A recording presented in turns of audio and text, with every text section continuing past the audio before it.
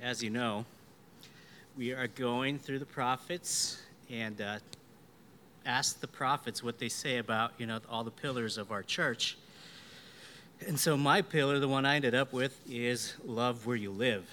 And the goal of this sermon series is to remind us that,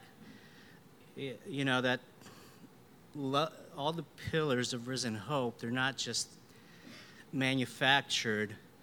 And, we're not trying to flex the Bible to make it fit with our sort of mission statement. And so we decided to go through the prophets and pick those things out and say, this is what the Bible's been telling his people to focus on, ever since the earth formed. And, I'm sure many of you who read the Bible know that the prophets often are pretty somber, and there's a lot of woe and punishment. But there's also a lot of promises and a lot of commands that God gives to his people, for thousands of years. And my key verse or key passage today is from Jeremiah 29, 1 through 7. And Jeremiah had the difficult job of preparing the Israelites for what's coming, right? First, nobody believed Jeremiah.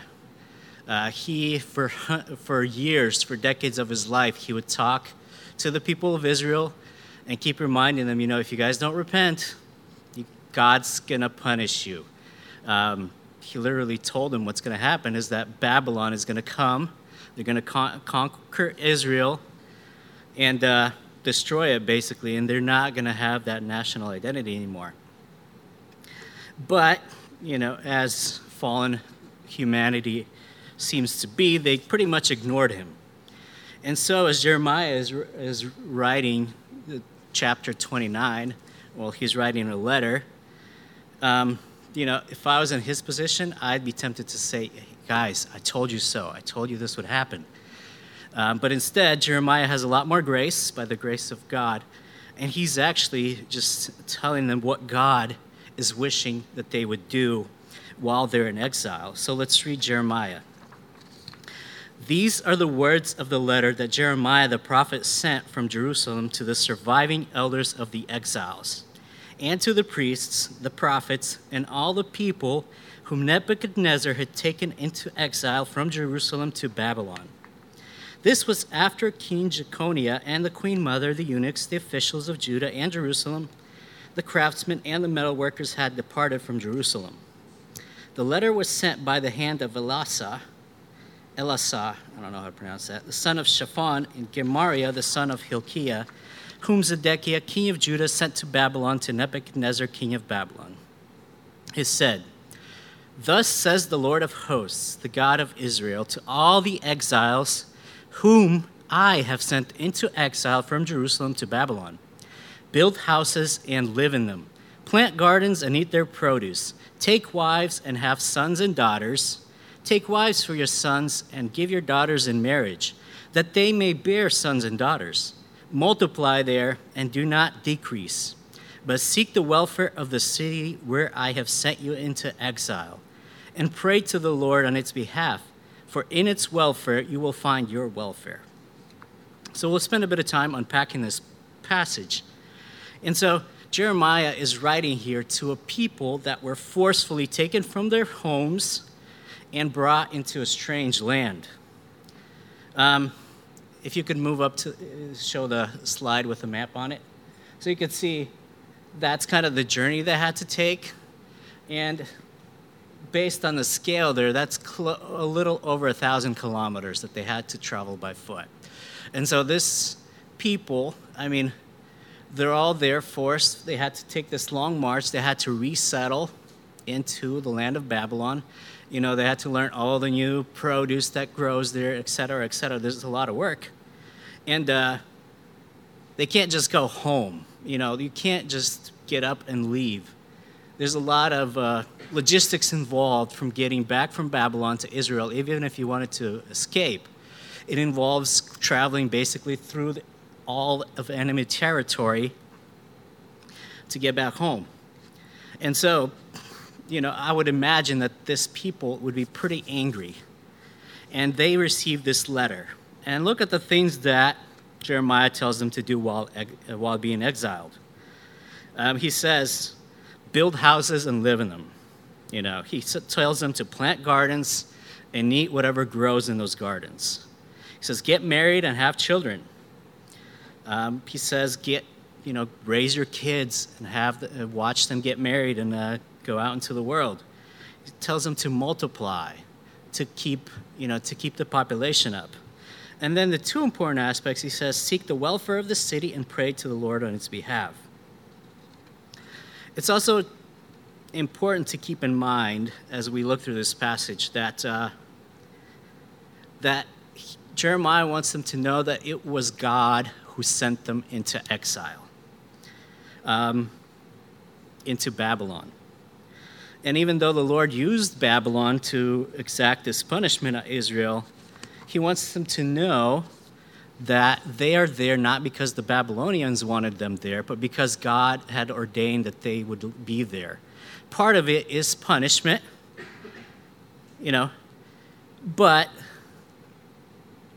as they live in exile, the Lord wants them to bless Babylon of sorts. And, the cities and countries, the regions where they're replanted into, where they're being exiled into, they were supposed to be a blessing to that nation. It's kind of when you think about God's will and God's providence for the people, for this people, he's basically using them to punish. He's using their exile to punish the Israelites, while at the same time, he wants Babylonians to see the glory of God and to see God's love through the Israelites.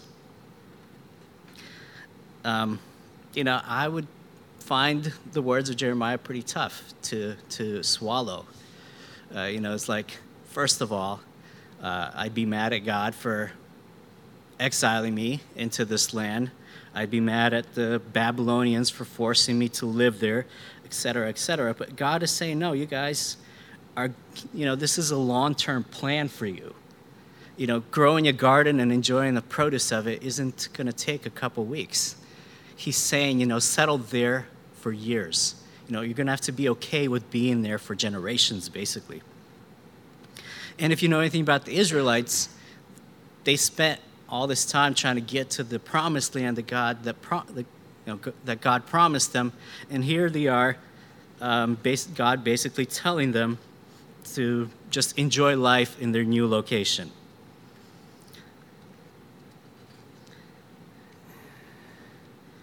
And so here they are. The Israelites are in enemy territory, and they're supposed to live life and bless the city and the place where they're in. And I hope that you're beginning to see kind of the parallels of the Israelites in their current predicament and the church, us as believers. Let's read real fast, 2 Peter, or Peter 2, 11 through 12, not 2 Peter, 1 Peter. Beloved, I urge you as sojourners and exiles to abstain from the passions of the flesh, which wage war against your soul. Keep your conduct among the Gentiles honorable, so that when they speak against you as evildoers, they may see your good deeds and glorify God on the day of visitation. And so it's not an accident that Peter addresses us, the believers, as exiles. He is using the language of exiles to remind us that this is our temporary home. And just as the Israelites were exiles in Babylon, we are to consider ourselves exiles on this earth. And, we are to be okay with it because our identity is found in Christ. We are not going to be defined by where we live. We're not going to be recognized as Babylonians, even if we live in Babylon. But, we are to be a blessing. Even when, one line that stands out of this passage is when they speak against you as evildoers. It's not easy being an exile. As a matter of fact, we know from the stories of the Old Testament that the Israelites were hated and despised while they lived in Babylon. We know the story of Daniel, how much his colleagues in the profession that he was in hated him and wanted to ruin his career and get him thrown into the lion's den. We know the story of Esther, where there was a conspiracy against the whole Jewish population in Babylon at the time, where they just wanted to destroy Israel. And I know I don't need to remind you guys how the Christians that were spoken by the media and popular culture in the U.S. today, and we know plenty of stories, even up to this day, of Christians being killed for their faith.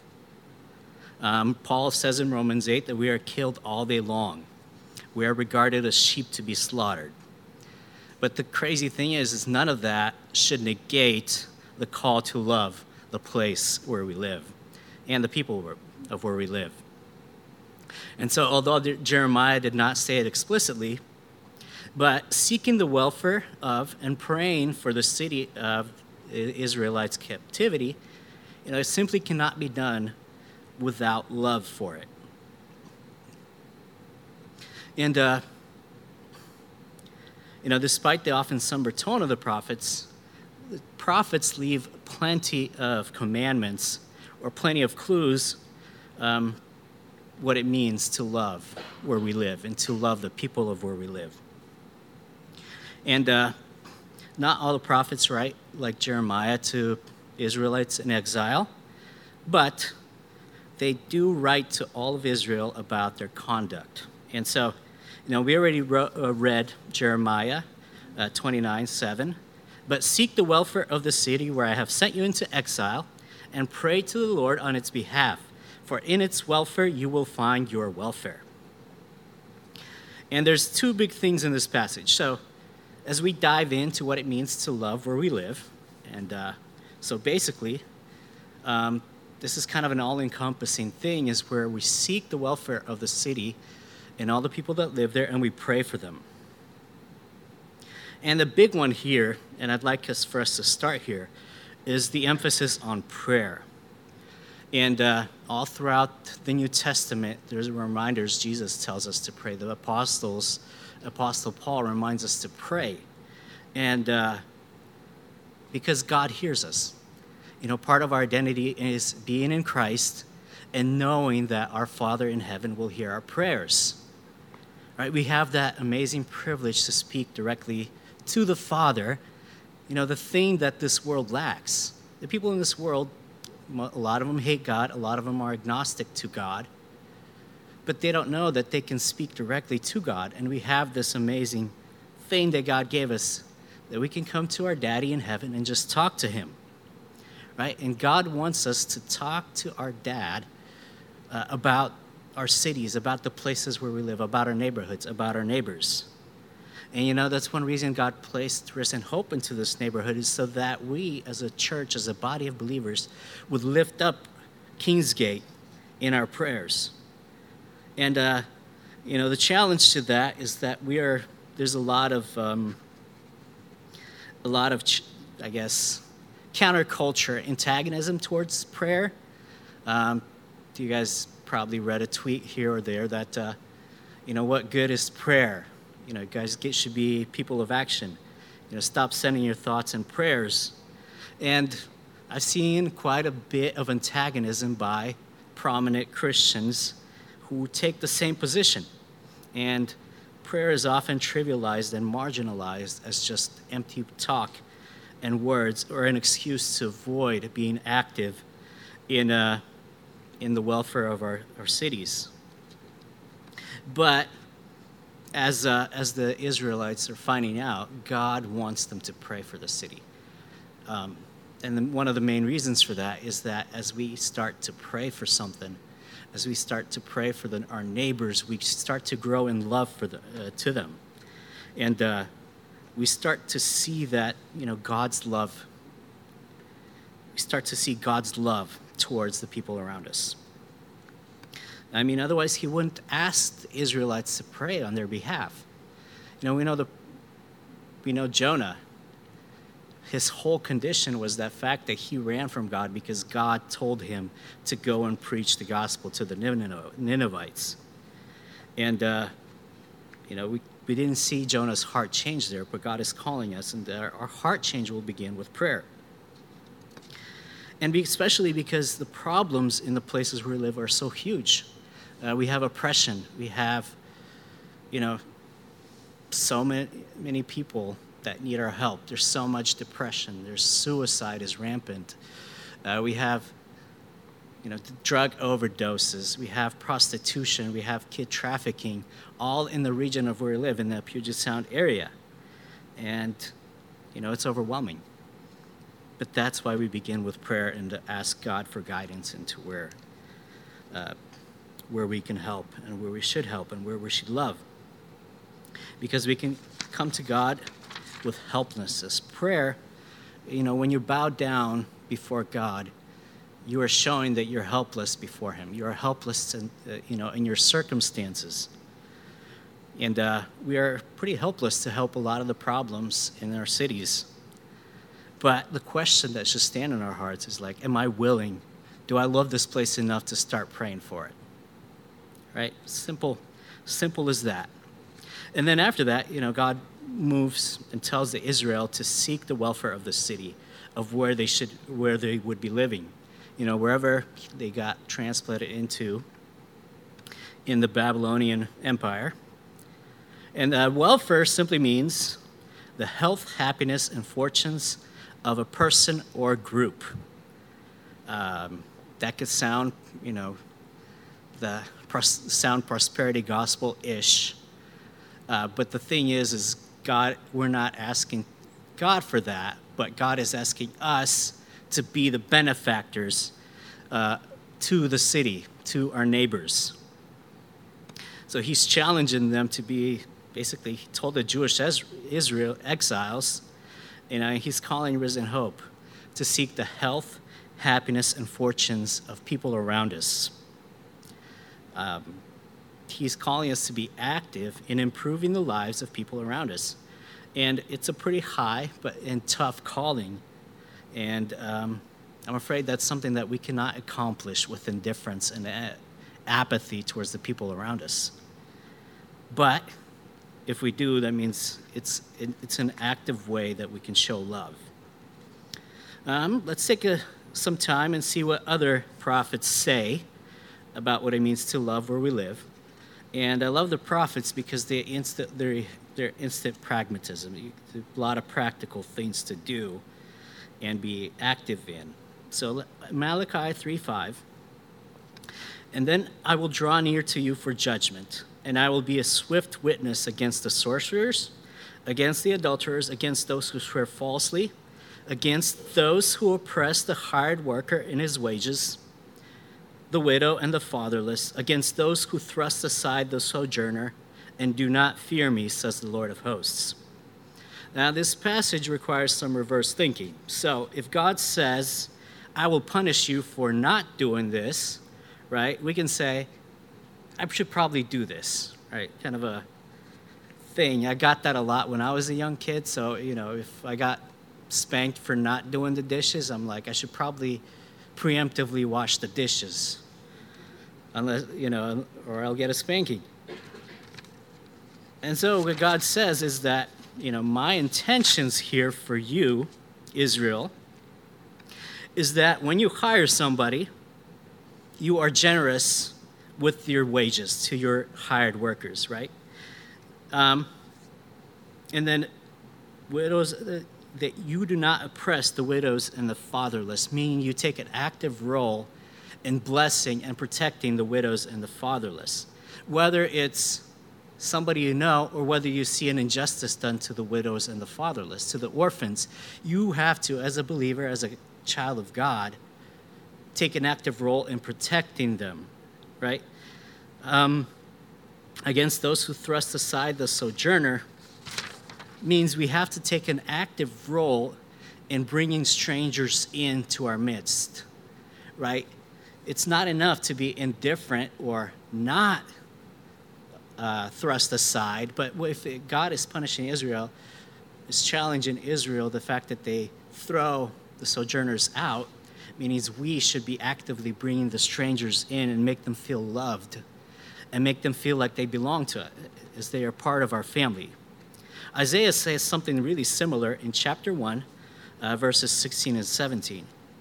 Wash yourselves, make yourselves clean, remove the evil of your deeds from before your eyes. Cease to do evil, learn to do good, seek justice, correct oppression, bring justice to the fatherless, and plead the widow's cause. To love where we live is not a passive sentiment and desire for things to be good and right. Although we should desire things to be good and right, if we are to act, to love, for our love to be seen in this world, we have to be active in what God is speaking to us through the prophets, Isaiah and Malachi in this instant. And so to love means to seek justice where being treated unjustly.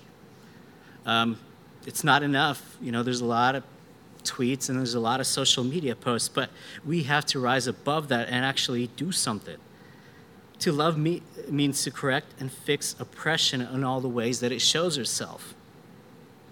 We shouldn't be waiting for somebody else to stand up and do it. We got to be on the front lines of fixing oppression. To love means bringing justice to the fatherless and to be the ones who are helping the widows. And all these things are difficult to do, right? We don't want to get our hands dirty. It's much easier to just sit at home and talk about it, or ignore the news, or just get used to the fact that there's a lot of injustice or oppression in this world. But God is telling us, basically through the prophets, to open our eyes and to be active in what's going on in the places where we live. There's a lot of problems in this world, and a lot of them are overwhelming, but God placed you where you live to be an active part in seeking the welfare of the place where you live. Now, I realize that there's some political overtones, and there's a tinge that could sound like politics, but what God is saying here is a direct message to his people. It doesn't matter what political party we align ourselves to or which way we lean on the political spectrum. As believers, we have the word of God coming directly to us. And it doesn't matter, it's like what the world thinks or how they'll judge that you'll vote in the next election. What God is saying, if you see a problem in this world, then as believers, we have to be actively pursuing that to fix that problem because of the love of Christ that is in us. Because God hates oppression. God hates injustice. God hates when sojourners are thrust aside and unwelcomed. And, we have to pray a lot for the heart of God to be able to see the sojourners, the strangers, to see oppression and injustice, and to be on the front lines of fixing that. Let's read another passage from Jeremiah, this time 34:15. You recently repented and did what was right in my eyes by proclaiming liberty each to his neighbor, and you made a covenant before me in the house that is called by my name. And I love this passage because, some of you will know who uses the phrase to proclaim liberty in the New Testament. And this is the most Sunday school answer. It's Jesus. Jesus says that about himself in Luke 4:18. The Spirit of the Lord is upon me, because he has anointed me to proclaim the good news to the poor. He has sent me to proclaim liberty to the captives and recovering of sight to the blind, to set at liberty those who are oppressed, to proclaim the year of the Lord's favor. After Jesus reads this passage, he says, the scripture has been fulfilled. What Jesus is saying, I'm the fulfillment of what Isaiah has wrote to you guys. Jesus is the message of proclamation of liberty. What he's saying, I'm the good news that the Lord sent to you. And so to love where we live means that we proclaim liberty to our neighbors. Or another way of saying it is to love where we live, we are to proclaim the gospel to all the people around us, to our neighbors especially. The same Spirit that was on Jesus, he gave to us. And he sent us to preach the gospel, to preach the good news to all people. And it's amazing that Jeremiah, prophesying this, he said that to the people of Israel. I don't know if Jeremiah knew that Jesus Christ would be the one that's saying that this prophecy is fulfilled in me, but it's also being fulfilled in us because Jesus is sending us to preach the good news and to share the amazing gospel with our neighbors. And because we love and when we love the people around us, we're going to want them to hear the good news and be saved. Another passage from the prophets, well, I'll get to that one a little later. Because loving the people of where we live means we want to see them saved. We don't love them just for their, just so they're well off materially and they're blessed financially and they're in good health, which all things are great, but we love them because we want to see the love of Jesus in their life. We want to see that we want to stand next to them in church and worship God with them. And that's how our love should be shown to our neighbors. And now let's read Zechariah 3:10. It's a really beautiful passage. It's short, but I think it paints a wonderful picture of the Lord's desire for his people. In that day, declares the Lord of hosts, every one of you will invite his neighbor to come under his vine and under his fig tree. This is what you call the Jewish dream. You have the American dream, but this is the Jewish dream. Everyone wanted a piece of fertile land where they could grow. They have a vineyard. That's probably the Woodinville dream as well. And they wanted bountiful fig trees and bountiful olive harvests, etc. And what God is telling them through Zechariah, that not only will that be fulfilled in the future, but that he wants them to invite their neighbors into that joy and that blessing. Now, close your eyes, guys, and imagine this, right? You're out on your back porch or your deck, and the sun is shining. It's summer. The sky is blue. There are fluffy clouds in the sky. You have a cold drink in your hand, and you smell something wonderful being grilled on the grill. It's just like a perfect day, and it feels good to be alive. And so to love where we live means to invite our neighbors into that dream, into that fulfillment what God has given us. God gives us these precious moments in life, not only for ourselves, but so that through them we can bless others and show God's love to our neighbors. They're simple joys, It's wonderful to just have a cold drink on Sunday afternoon in the shade in the summer, in the wonderful summers of Washington, and just eat a burger or a steak. But God gives us moments just so we can invite others people in to share. It's not hard. It's the great thing about Lord. He starts off with you guys, I've given you all these blessings. You live in a wonderful place. You have food. You have drink. Now invite your neighbors into that so they can share in the joy. Because when they see your joy, they'll know that it's different than theirs. Oftentimes, in our culture of competition, and we see all these social media, we get jealous of people doing this and that. We can just have a simple joy of enjoying a Sunday barbecue outside with no pretense or underlying competition or social status, and just invite our neighbors into that. I'd like to paraphrase this verse. In that day, declares the Lord of hosts, every one of you will invite his neighbor over to your deck for some grilled food and cold drinks. But you guys see the picture there, right? Where God just wants you guys to love your neighbors in that. God's intention, I hope we're all seeing the picture here, is that even before Israel was formed, before Jesus came, his intention was always that the Israelites show his love and display his love to everyone around them. And now, as God's children, the call is the same for us.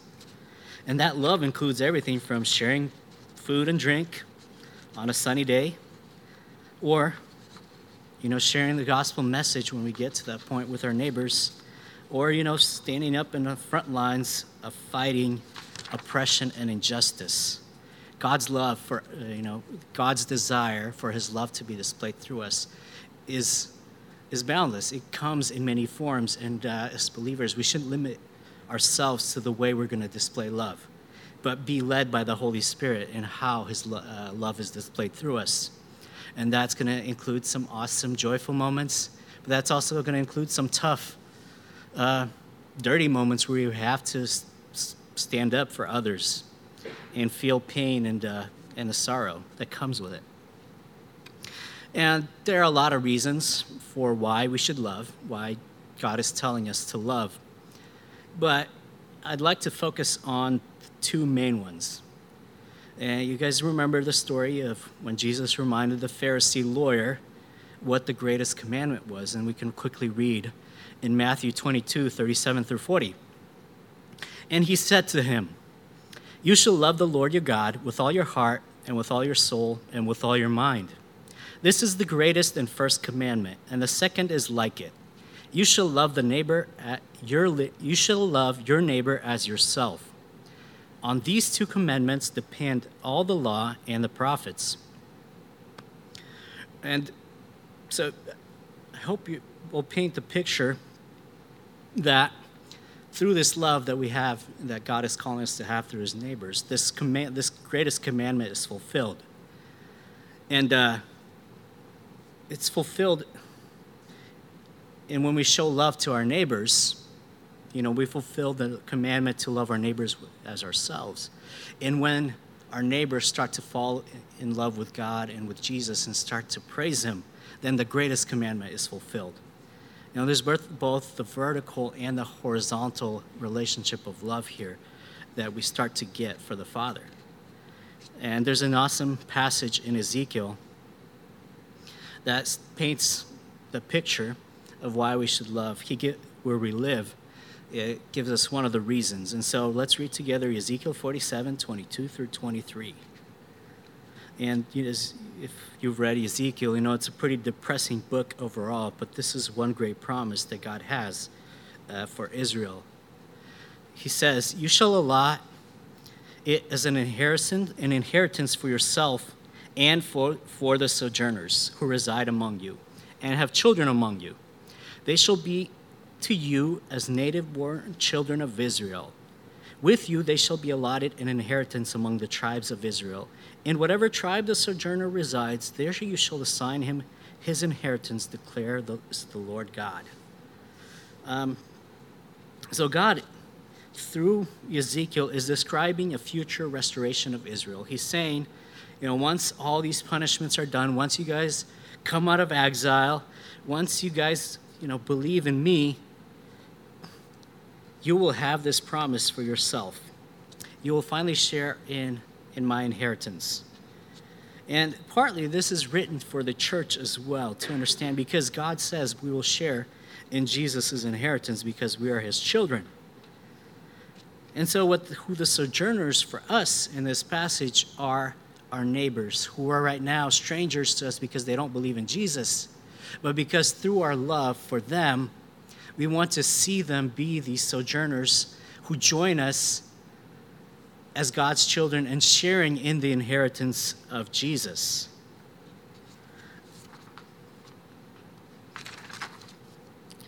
The only reason, not the only reason, I guess, but only we as believers can love our neighbors in such a way where they will see that our love is different. And part of that love is because we know that our love breaches the bounds of mortality and reaches into eternity. When Christ died for us, he did not just give us love for this earth. His love we will be able to feel even greater in heaven, right? And if we want to share that love with our neighbors, that means our love isn't limited to what we can do on this earth.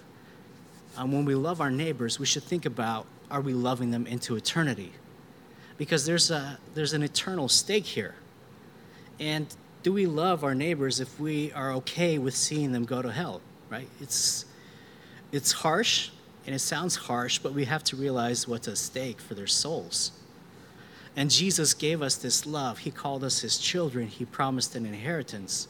And so our love, and we should ask God for this love for our neighbors, is that I want to see my neighbor worshiping Jesus in heaven. You know, like Ezekiel said, our love that we have for our neighbors has eternal it has an eternal stake. And so finally, let's get back to 1 Peter 2:11 through 12. And this is the greatest reason for loving our neighbors as ourselves. And so, beloved, I urge you as sojourners and exiles to abstain from the passions of the flesh, which wage war against your soul. Keep your conduct among the Gentiles honorable, so that when they speak against you as evildoers, they may see your good deeds and glorify God in the day of visitation. So the end game, the biggest reason for loving our neighbors is that God would get the glory. I know, we know the greatest commandment, love the Lord your God with all your heart, with all your might, and with all your soul. But it's hard to know what that looks like and how that should play out in our lives. And this is how it plays. One of the ways it plays out is when we love our neighbor as ourselves. When your neighbor starts to worship God, that's when you know that you're loving God, because you're willing to sacrifice your comforts. You're willing to sacrifice your resources, your material possessions, so that to love your neighbor. Just by obeying that commandment, you're saying to God, I love you. And it's not, there's no mystical things here. It's simply obeying God. And what's awesome is that the more people obey God, the more glory he gets. And here's one example of how it played out for the Israelites, for the exiles in Babylon. We can open to Daniel 4:34 and 35. At the end of the days, I, Nebuchadnezzar, lifted my eyes to heaven, and my reason returned to me. And I blessed the Most High and praised and honored him, who lives forever. For his dominion is an everlasting dominion, and his kingdom endures from generation to generation. All the inhabitants of the earth are accounted as nothing, and he does according to his will among the host of heaven and among the inhabitants of the earth. And none can stay his hand or say to him, what have you done? This is pretty awesome when you consider the implications of this. So this is King Nebuchadnezzar. He just conquered all of the known world as far as he's concerned. He's the most powerful man in this world. And here he is, he's giving glory to God. And so, Daniel played a role in that. When we read the story of Daniel, how he served King Nebuchadnezzar, from as soon as Daniel got into exile, he got placed in the service of the king. And in the end, God used the Israelites in the court of King Babylon for King Nebuchadnezzar to reach this point where he's glorifying God. Right? It's an awesome thing.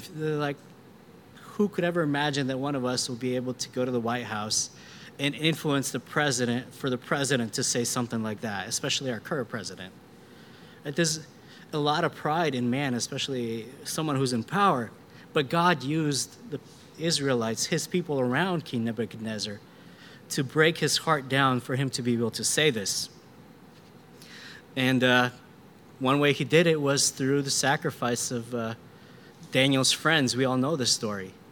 And by seeing the sacrifice that Daniel's friends were making on behalf of God, to honor God, that was part of why King Nebuchadnezzar is saying these things, because he realized that Daniel's friends' love for God was much greater than anything that Babylon could throw at them. And I hope it's making sense, and I hope that the Holy Spirit is touching your hearts, because the reason we exist and live where we are, The reason Risen Hope exists is because God ordained and weaved our lives together here in Kingsgate, so that all the people, all our neighbors, where we live in our communities and here, would see the love of God for them. And so that through loving those around us, we would fulfill the greatest commandment that Jesus tells us. And what he's calling to us is one of the hardest things to do. It's not easy to love our enemies. It's not easy to love those who are speaking evil against us. It's not easy to pray for a city or somebody that's actively persecuting you or persecuting Christians. And my hope is that this message today, this morning, is more of an encouragement, because over the last couple of years since Risen Hope was planted, there's been amazing things done to love the people around us. And this is a call to just continue to realize that God's will hasn't changed since the prophet's time. God's will is still for us to love the people around us. And, it might be hard to love in the moment, but there's great joys that come in the end, to see the smiling faces of people who we've helped. And it's God's blessing, because, it's whatever your philosophy is about sacrifice, it's amazing to see people joyful for what you have done for them. And this is why we have communion every Sunday. It's a reminder for us of the love that Christ gave to us. He was willing to die and spill his blood so that he would be able to get us into heaven, to share in his inheritance, to have that joy that he has promised us. And communion is a reminder of that. It's a reminder that he loves us, and he was willing to die on our behalf to save us. And so as we partake in the bread and wine this morning, I hope we're reminded that we are given this love to share it around with everyone around us, with our neighbors, with the widows, the orphans, the oppressed, the poor. There's no limit, right? We know our stories. We know how some of us hated God before he rescued us. And so we should be willing to go as far as love and help those who hate us. And may it be so. God's grace is freely given, and he loves us. And we are invited into that wonderful work. Let's pray. Jesus, you're awesome and amazing, and there's nothing that you haven't done for us. On the cross you died, you spilled your blood so that we would be redeemed from our sins. And because of that, you made us your children. And we have an amazing promise awaiting for us in heaven, not only to be with you for eternity, but to have the joys and inheritance that God has promised you, Lord. We thank you, and I hope that you move our hearts to continue to love everyone around us, to share our joys, to share our material possessions with those in need. We ask these things in Jesus' name. Amen.